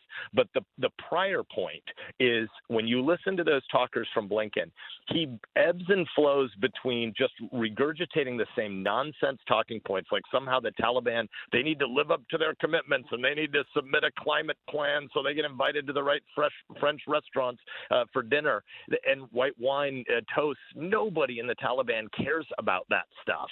And so Blinken continues to just be drunk in saying these things about the Taliban living up to their word.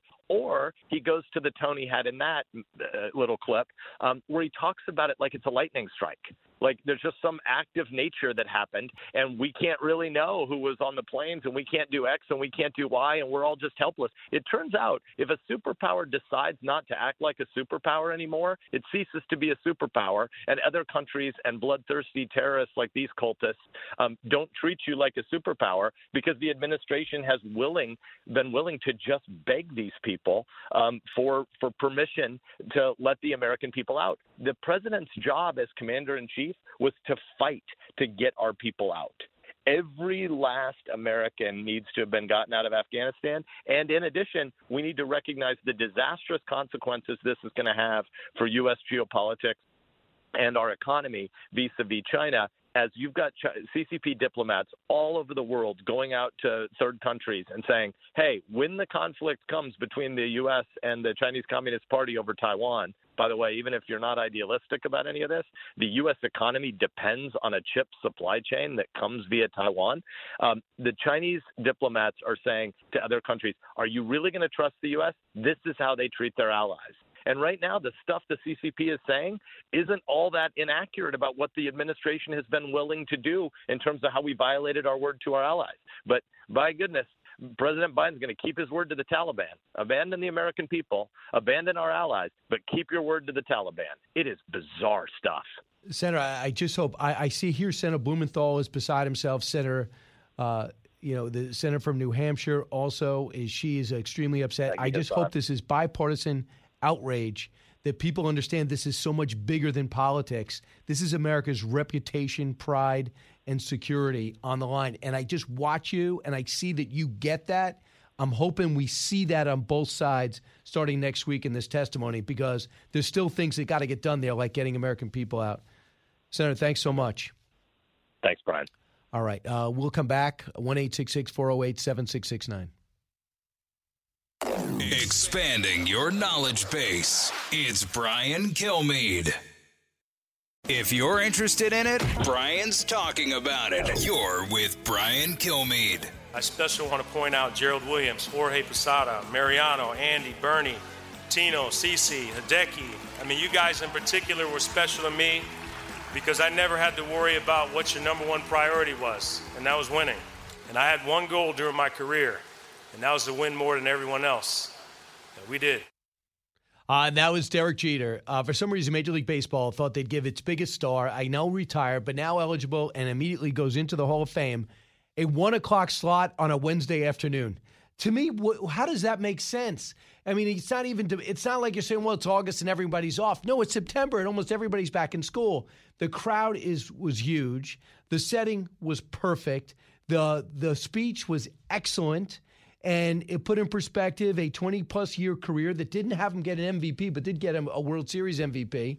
But he was a standout and a steady performer on one of the finest teams over a period of time, even in Yankee history, with 6 World Championships, where he entered as a young guy and he entered as and he left as the veteran. I mean, even on his 3,000th hit was a grand slam.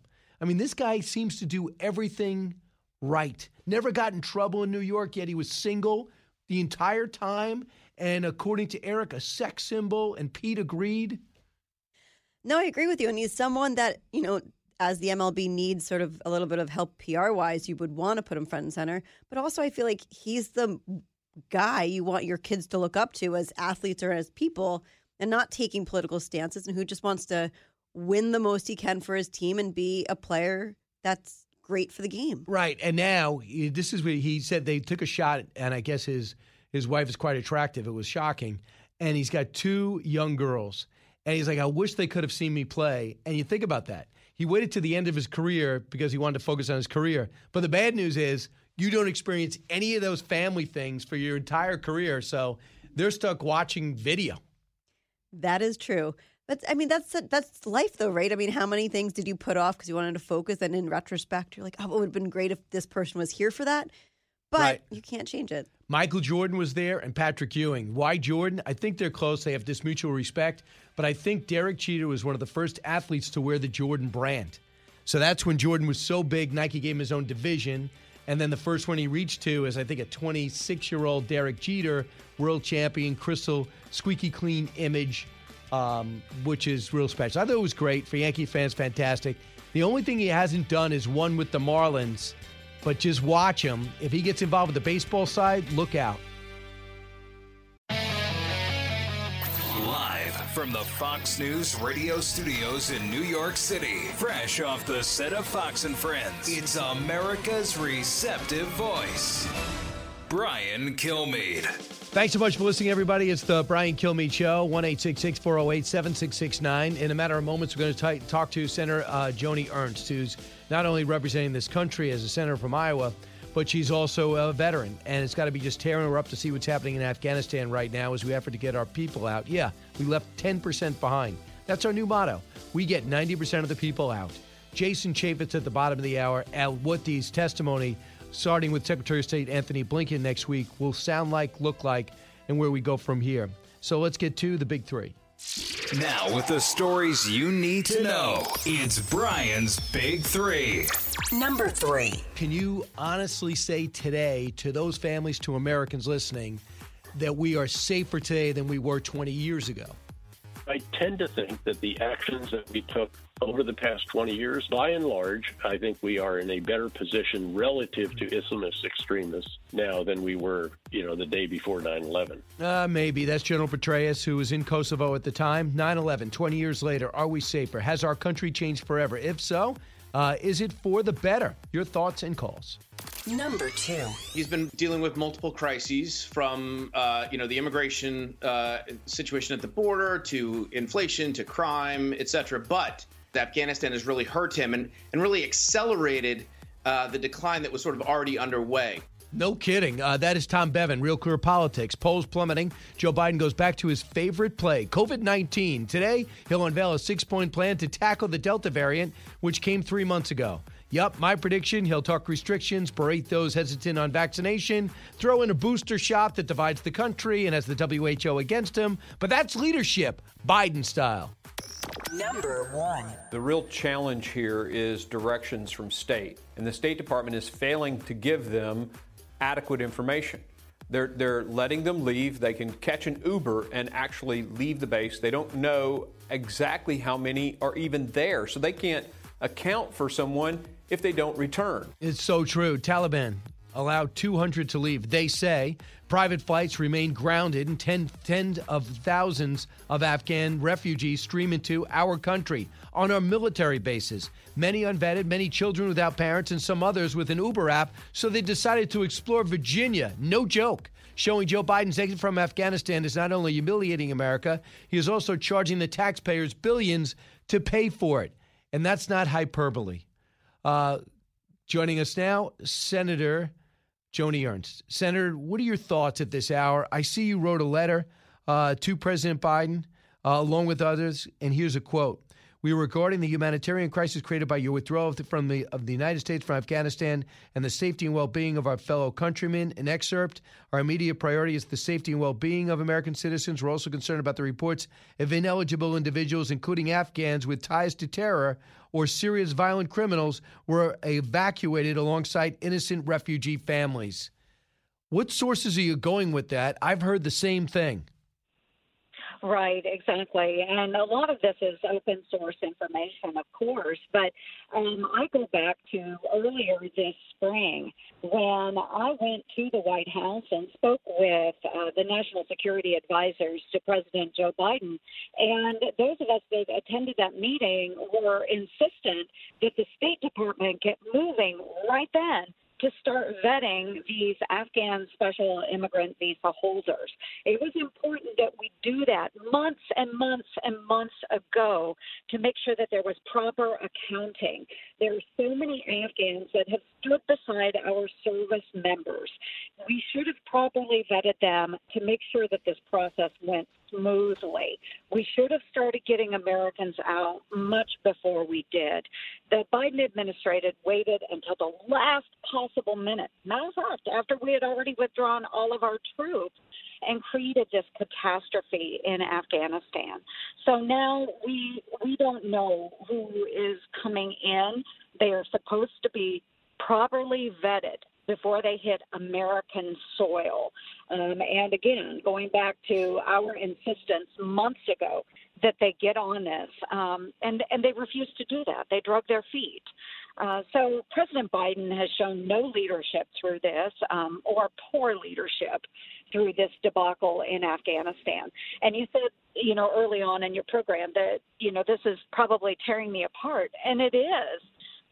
This entire episode has really created a dark stain on America, and it's disheartening to those of us that served in the global war on terror to see the way all of the progress and the safety and security that we have provided for the United States of America is now torn apart by this administration. It's true. 23 years combat veteran, the first Air Force pilot, fighter pilot to get into the U.S. Senate. But not everybody's upset by it. Army. My fault. Yeah. Not everybody's upset by it. Listen to Speaker Pelosi, cut 5. I do think that the historic evacuation of 120,000 people was remarkable, and I commend the administration for that. This is never easy. That's not always complete right from the start, but it was remarkable, even though it got off to a hazy start. And now we go forward. Really? Just like that, we go forward? What questions do you have? What do you mean we go forward? Are you ready to do that? Well, we can't just pretend like this never happened. We have a 20-year history of fighting terrorists overseas, and now we are vulnerable because Afghanistan is still a hotbed for violent extremist organizations. This over-the-horizon capability that the president touts all the time, it's only as good as the information we're able to collect, and it is much degraded since we left the way we did out of Afghanistan.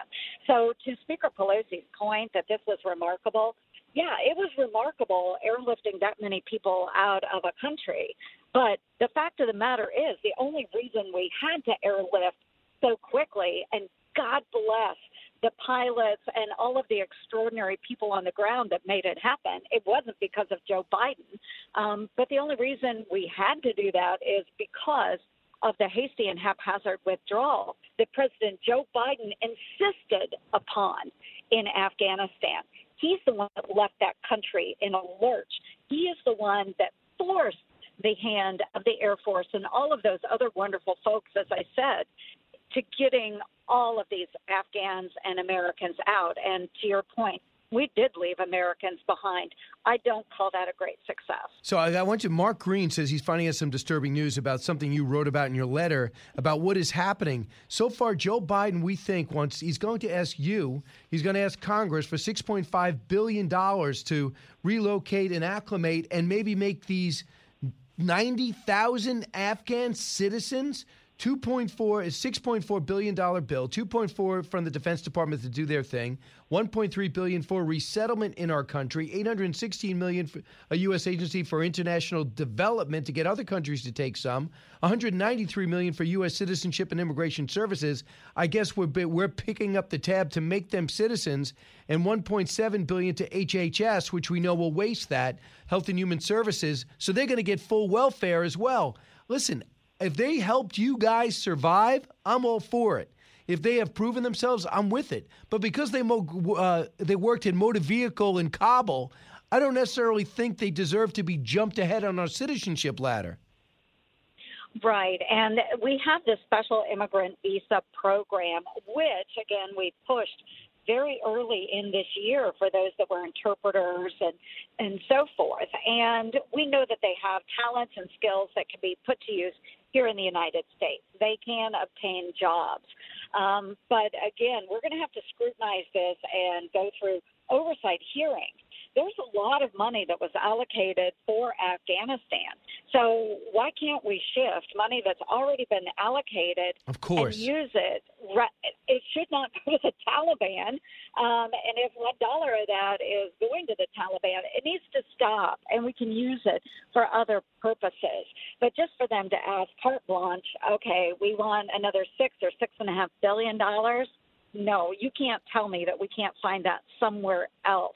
And it should be going to those that supported our men and women in uniform and making sure that we get them properly settled after they are properly vetted and coming into the United States. I want you to hear Mark Green's frustration. He's a military officer, Cut 8. Yeah. We don't have biometrics on a good portion of these people, and we can't really get information from state because they won't provide names. They won't provide any information on the people, the numbers that they have. They won't even tell us how many American citizens they evacuated. We tried to get that number, requested through the National Defense Authorization Act the other day, and I couldn't get that passed. It's just crazy. This State Department is a complete failure. They failed in every way. Mm-hmm. And the Defense Department and State Department, the defense basically is behind scenes is pointing fingers, I understand, at the state because they left them in an impossible situation. You have great contacts. You have people that have to be responsible to you. What are they telling you? Right, and this is difficult because we can't get information from the State Department. We can't get those numbers, and we don't have lists of all of the people. And this is concerning as we're trying to sort through various flights, making sure that various personnel are properly evacuated out of Afghanistan, whether they're American citizens or Afghan special immigrant visa holders. We can't get that information. And the State Department has been really lackluster, and not just in these last few weeks. It has been in the last months. I keep going back to we met with them in the early spring. We met with the White House, put the pressure on the State Department. None of that happened. And now we can't get a full accounting of who is entering into the United States. And for heaven's sakes, Brian, think about it. The State Department and this administration gave the Taliban list of American citizens and SIV holders to, help them get to the airport. I'm sorry, if we can release that information to the Taliban, how come we as Congress can't get the information of those that are entering the United States? Do you know anything about the flight that left landing in Qatar from Kabul? We say they say up to 200 Americans on them, which is crazy because they said there was only 100. But do you know anything about this? No. And that's the problem is that, yes, they'll say, there are Americans on this flight, but there are probably other people as well. There's still maybe some Brits or some French, probably some SIV holders from Afghanistan. We don't know. And I think, again, it's sloppy work by the State Department when they're not releasing information to us. We should have access to that. We should be able to report to our constituents that we've been able to evacuate X number of Americans out of Afghanistan, and here's how they were evacuated. I think that's important as well, because the United States, as far as I can tell, the State Department is really not doing any of this work. What we have seen are a lot of volunteer organizations, a lot of other countries that are evacuating people, whether they're Americans or other diplomats out of Afghanistan. So we need to know and understand this and give thanks to those great volunteer organizations that are getting people out of the country, because it certainly isn't the Biden administration and the United States government. I just don't think – I think the American people will not give any administration a pass on this. This is just too big. He said there will be no Saigon moment. This is so much worse. Senator Joni Ernst, thanks so much. You bet, Brian. Thank you. You got it. 1-866-408-7669. I'll come back, take your calls, get your perspective as we come up to 20 years since 9/11, as well as what we are talking about, too. And what do you expect Joe Biden to say is going to be the new mandates to come out of his new 6-point plan, which I guarantee you will be absolutely useless. Don't move. Newsmakers and newsbreakers. Hear it first, only on the Brian Kilmeade Show. Radio that makes you think. This is the Brian Kilmeade Show. absolutely infuriating. I know Larry Elder. He's a friend. He's a mentor. He's on the board of the Blexit Foundation, which is my foundation. And let me tell you something right now. If this was on the other side, if a white woman wearing a monkey mask threw an egg at a black Democratic candidate, this would be wall-to-wall coverage. And actually, this might actually constitute a hate crime in Los Angeles. We need to find out exactly who this woman is. She needs to be arrested, and charges need to be brought, because this is absolutely criminal and disgusting, and it might be racist. I'm unsure why she was wearing the monkey mask. I have no idea why she was wearing it, but I'd like to see more information about that. So Candace Owens on with me when I hosted Tucker last night, and she was talking about what happened with Larry Elder. Larry Elder is leading the Republican side. There's like 40 candidates to recall Gavin Newsom. It's not going to matter what Larry Elder gets unless Gavin Newsom gets less than 50%. Next week's the election. People are already voting because everybody got a ballot mailed to their house. A lot of people concerned about the integrity of the election. But what Candace Owens is referring to is Larry Elder went down to Venice Beach, where there's a homeless encampment that have taken over that legendary place. He started at Gold's Gym, which is walkable from there, and he got a nice reception. As he walked out on his tour in these last days to try to convince people that he could be a better answer than the very lazy, ineffective governor who was a terrible mayor who have no idea, keeps failing up, how much better he is than Gavin Newsom. Out of nowhere comes a group of people led by a woman in a monkey mask and a guy yelling, "Boy, boy, boy, get out of here, boy," which is insulting and racist. And then you have a woman in a monkey mask throwing eggs and taking swings at his, I guess you would say, his security. I don't know if they got cleared or not to act as security because they weren't doing anything and they didn't really feel compelled to hold her back, and they felt like it would have been more problematic if they did. So this is unbelievable. So I pick up the LA Times today. I wish I look at it online. There's no picture of the woman in the monkey mask. Nobody's even covering this.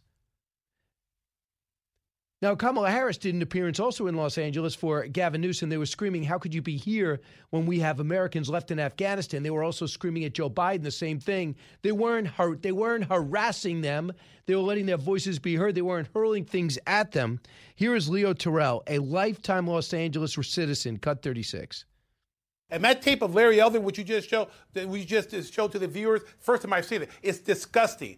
What you just saw with Larry Elder is the Democratic fear that you have people of color leaving the Democratic Party. Larry Elder, a black Republican, telling other people of color to go to the right side, to the Republican side. And they don't want it because if you take the black and the brown vote away from the Democratic Party, you don't have a Democratic Party at all. And that's what they fear. That's what's happening in Los Angeles. And what you saw with Kamala Harris, in my opinion, a benefit for Larry Elder to campaign because she is a total disaster. Wow. And obviously he's ticked off and embarrassed that this is his town, his city, as a Leo Terrell, a civil rights attorney and African-American. Larry Elder happens to be a conservative from South Central L.A. He grew up in the inner city, went to school there, and he came out a conservative. That's his beliefs. But to say that he's he's the black face of white supremacy, and people give traction to that, and the people are attacking him and going over his shows and trying to find out what he said that might be politically beneficial for Gavin Newsom, who now has Joe Biden showing up there to help him out, which is pathetic. Joe Biden has no base, and he's got so much other things on his plate. And Gavin Newsom happens to be the only politician, I think, to praise Joe Biden by the way he left Afghanistan, which also shows you about his judgment. This is the Brian Kilmeade Show. When we come back, Jason Chaffetz joins us, and we'll talk about what Joe Manchin will or will not do when it comes to $3.5 trillion reconciliation package. Don't move. Breaking news, unique opinions. Hear it all on the Brian Kilmeade Show.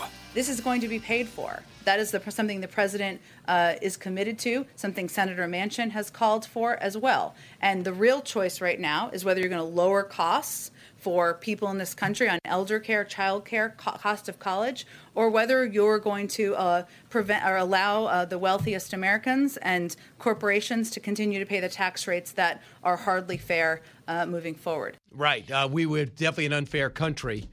We need cradle-to-grave social work programs, and let's vilify the rich. We don't know where the money's coming from, but, man, Jen Psaki just spouting it.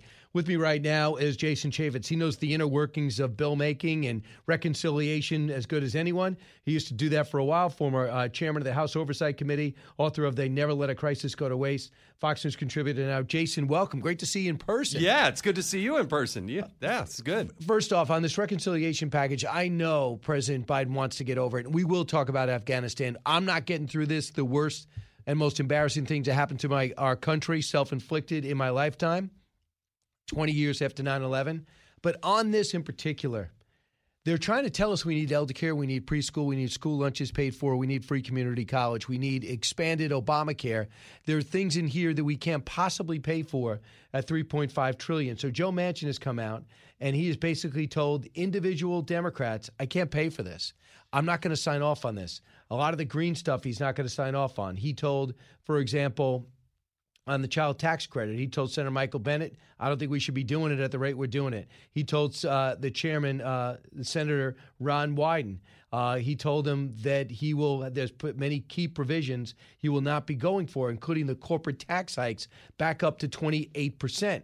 And on education, a lot of the things I just mentioned, he's told other lawmakers, I'm not going for that. When it comes to fossil fuels, he's from West Virginia. Right. He can't possibly represent West Virginia and think he's going to get rid of all fossil fuels like they want him to. So he stood up to that. Having said all that, now bring me to reality. What's going to happen? Well, the Democrats attack this as if we aren't spending other money already. Remember, if you look at the federal budget, 75% of it is mandatory programmatic spending. It happens no matter what Congress does. So we're only talking about the discretionary part of the budget that when I was in Congress, elected 2008 with Barack Obama, same year, was less than $1 trillion. So now they want to suddenly grow it to $3.5+ trillion. Add to the debt. Add to the debt. When I was running for office, it was $8 to $9 trillion. Now we're talking about a 10-year projection of $42 trillion. What they do is they grow government. That's what they're doing. There's already 2.2 million federal workers. What you're going to see is massive pay increases, more regulators, more federal government. That is the socialist, Senate, Democratic reality. That's what they want. You don't actually get more education. You don't actually get better roads. We did this. They already had a stimulus. The $787 billion they did as this quote-unquote infrastructure bill back in 2009. Were the roads suddenly better? Is education any better? No. Less than 5% of that actually went to roads, bridges, and infrastructure. So it is part of negotiating, and they're going to get a big portion of it. But Manchin, I think, is the one realist out there. They're not going to get a single Republican. And I think Sinema and Manchin and maybe a couple others, but I think he's air cover for a lot of people because it's also coupled with tax increases, which is something you can do under reconciliation as part of the budget rules. It fits the Byrd rule. They're trying to throw voting reform in there too as well and all this other stuff. So this is on top of the $1.2 trillion, $560 billion new money that's on the so-called bipartisan bill, right, which the Democrats think is an insult. How dare you give me this bill? I'm not even looking at that unless you pass this. Yeah, and that's what's wrong with the way the Republicans negotiated. They should have said, if you're going to do something bipartisan, this is going to be the only thing that we do. Don't just say, hey, that's the starting point. We'll go fill in all the other Green New Deal wish list items on reconciliation. That was the flaw with what the Republicans, and for the Republicans to join the Democrats saying this is fully paid for. Guess what, folks? Nothing is paid for because we are so far in debt. So you would not be voting for the bipartisan bill? Oh, no way. But you do think we need infrastructure? We never have a discussion in this country about where are we going to cut.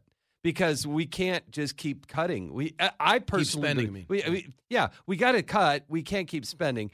I think we need a balanced budget amendment. I think that actually solves it. There are people out there who are very good at the economics of this that think, hey, if you do a balanced budget amendment, what that does, it gives the Democrats an excuse to actually raise taxes. Well, if we actually were taxed for what we are getting, I think there'd be an uproar in this country. We're just spending. It's such an ungodly amount of money. And what happened is with this pandemic in 2008, the same thing happened. The economy crashed and people started putting all types of things in.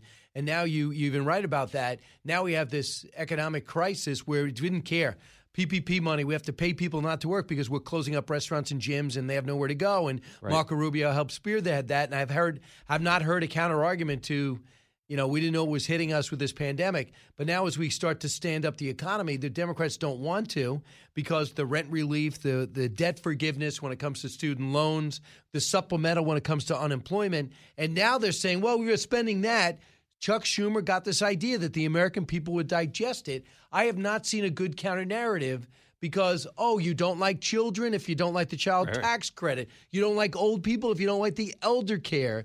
You don't like, you don't think it's good for minorities to go to community college. How dare you?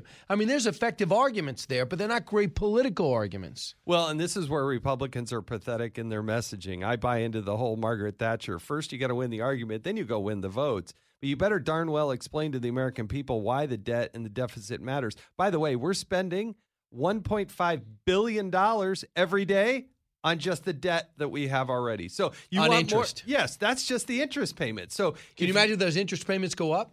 Yeah, well, that's the point is the interest is near zero. And so you're paying $1.5 billion and getting nothing for that. If you want more roads, bridges, better schools, all those kinds of things, get rid of the debt and look how much money we would have. All right, yeah, and just real quick, I don't love playing her sound bites, but she contradicts Jen Psaki, cut 34, Nancy Pelosi. Because we will pay for more than half, maybe all of the legislation. So unlike the Republicans when they did their tax scam in 2017 and added $2 trillion to the national debt, we will be taking some responsibility to pay for what is in there. So the cost for the future will be much lower than any 3.5. So we take some of the cost, half the cost. It doesn't really matter. It's not her money. It's 100%. It's half. It's somewhere in between there. We'll get it all paid for. That is such a. I know she counteracts what the White House is saying, but it is such a complete and total lie. The big fight that I think is going to happen, that really is going to split people, is going to be the one over SALT, the state and local tax limitations, because people like Chuck Schumer are going to want to raise the limit. Remember, this is where if you pay in excess of $10,000 in state and local taxes, you can just deduct that right out of your federal taxes. That was capped under Trump at $10,000. To get some more additional money to pay for the tax cuts. And Schumer and company, they want to get rid of that limitation so that high tax states like New York, New Jersey, California have more revenue. That is going to be the battle. So I want to switch over to the coronavirus and the controversy around it. Today, Joe Biden's got a 6-point plan to deal with the Delta variant, but we also have a MU variant that's coming our way that's in 49 states. When asked about it, Anthony Fauci says they're looking at the data. So that's great because I love when he looks at the data. He's not doing a photo shoot for Vanity Fair? Right. He had to look at data, then he goes to the shoot. Oh, okay. He had to press his lab coat to pretend he's an actual doctor and not a professional TV personality. So when now all of a sudden, if you're not vaccinated, everyone in Hollywood, the so-called talk show hosts who celebrities seem to like, or the high-profile CNN hosts who no one seems to watch, they have an opinion on what should happen to you should you get this variant or use ivermectin. Cut 24. If you're not going to get vaccinated, you don't want to social distance, you don't want to wear a mask, then maybe you don't want to go to the hospital when you get sick. I know that sounds harsh, but you're taking up the space for people who are doing things the right way. Anyone who's unvaccinated and needs to be in the hospital for COVID, they should just say, no, we're sorry. We told you to get vaccinated and you didn't. So you're done. That's it. Go home and take that horse dewormer. Good luck to you. Dr. Fauci said that if hospitals get any more overcrowded, they're going to have to make some very tough choices about who gets an ICU bed. That choice doesn't seem so tough to me. Vaccinated person having a heart attack? Yes, come right on in. We'll take care of you. Unvaccinated guy who gobbled horse goo? Rest in peace, Wheezy. You're hysterical, right? Yeah. Fantastic. I mean, there's so many reasons why. Look, I got the vaccine. My wife got the vaccine. It's right for us, but it's not right for everybody. I mean, what if you're a young woman who was pregnant? Would you take it? Having had no test, but would you do it with no testing? Would you actually go do that? There are other people that have different conditions and reasons why you wouldn't. Maybe you had an adverse reaction to a vaccine previously. That happened to a student in Hawaii. So you can't just universe. This is the arrogance, the approach that these liberals And I take. could have went on for 3 hours with these celebrities that tell you do this or else. Let me ask you something. And I used this analogy last night. If you're overweight, if you're obese and you're having a heart attack, what are you doing? You ate too much. Next. What if you smoke and you have lung cancer? Should I be wasting my time giving you chemo and cancer treatment or surgery? You chose to smoke. What if you OD'd? Why should I try to revive you, give you Narcan? You chose to do something illegal. Where does it end? Now they assume that the vaccine is safe for everyone. And my feeling is this. There's two examples I have. One is I got laser surgery, and I got it on camera. And I had more people come up to me and say, should I do it? And I go, I don't know. I'll give you my doctor's name because I also know people that got laser surgery and they got halos and their vision was not the same. And they had, imagine if I recommended that and they can't see as well. And then when I have a friend of mine who came out, and this show has heard me say this before, and he gets his whole family vaccinated, including his 17-year-old soccer-playing son, and his heart swells. He has nonstop heart pain. He goes in. He's got fluid on his heart. Can't play this season. They said you can't surf. You can't exert yourself or you could have a heart attack. We hope this goes away. For a vaccine he didn't need, he already had the virus to begin with. He was born susceptible to the vaccine. What would Jimmy Kimmel say about that? Now, look, these are some of the same people, some that believe in infanticide. They are fine with killing a baby even though it may still be in the womb. There are different people who've got different approaches on that, but don't be sanctimonious. It's so cold. It's just absolutely stunning that they would try to cast dispersion on their fellow Americans who may have conditions and reasons they may not know about it. And you know what? It's none of their business. I know. It is none of their business. It never has before. I'm not looking over and making sure you can get a hepatitis shot. I'm not making sure you do anything because it turns out I'm not a doctor. I checked this morning. I can't operate on people. I can't see patients. I don't know why I should start giving medical advice. I wish maybe it's just a self-esteem issue. Maybe I should get my self-esteem up, Jason. Back in a moment. This is the Brian Kilmeade Show. The fastest 3 hours in radio. You're with Brian Kilmeade. All right, we're back. I was waiting for a bump-in sound, but I'd rather have just me because I find myself fascinating. With me right now is Jason Chaffetz, who'll be on with Gutfeld tonight. Gutfeld sat down with Donald Trump, and I think he found him interesting. The one thing that people have noticed is that Jason, I know you talked to the president recently. The president's not spray tanning, and he lost weight. He's dead serious about being Grover Cleveland, isn't he? He very well might be. I mean, do you really mean might, or do you think he's in? If I had I think he very well might be. I don't know how to. I think he's in the best position to do it. I think he wants to. I think he's frustrated. I think his policies have proven that America misses him. They really like his policies. Some people get upset about some of the tweets, but so what? The policies were the right prescription for America. Right. And do you think that this rally this weekend will show that? I guess in Alabama he had 32,000 show up. And we know he's popular in Alabama, but for 32,000 for a guy that's not on Facebook or Twitter? I mean, it's amazing. He's really the only person that I'm aware of in the realm of politics who can show up and draw a crowd. I think Joe Biden showing up somewhere would have a hard time without really some organization to get 1,000 people out. Kamala Harris, same thing. And who on the Republican side can draw that kind of attention? I really, it's Donald Trump and then everybody else. So I think the best thing to happen to President Trump in the short term is not being on social media right now.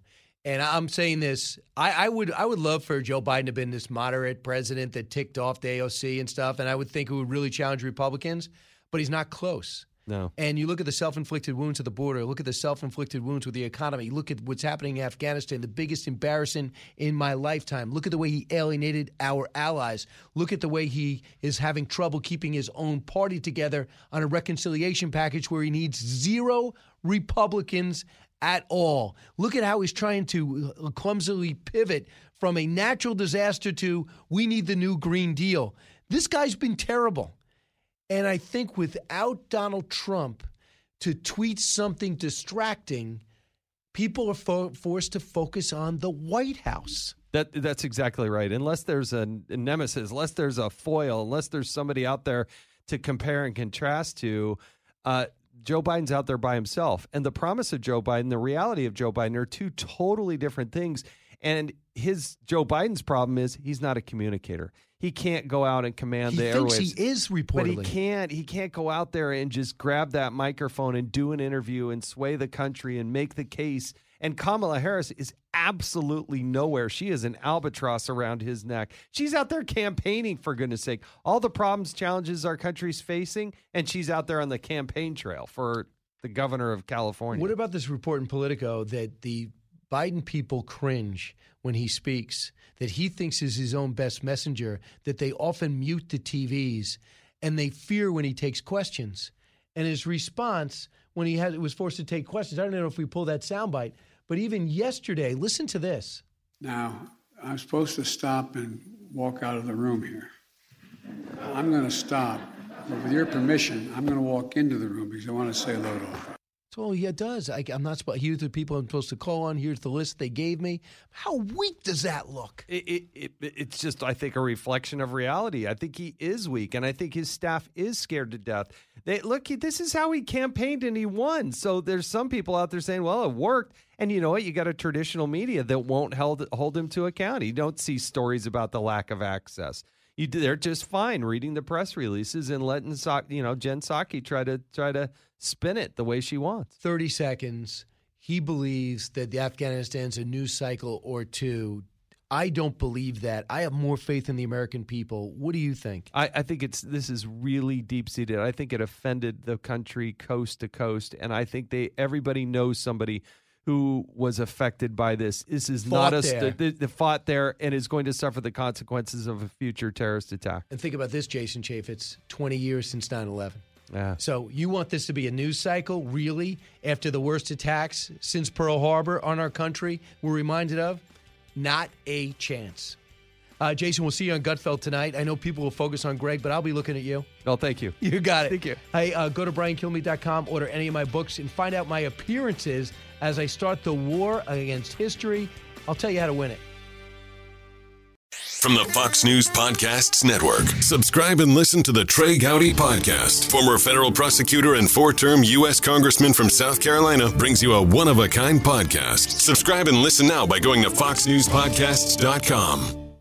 Listen to the show ad-free on Fox News Podcast Plus, on Apple Podcast, Amazon Music with your Prime membership, or subscribe wherever you get your podcasts.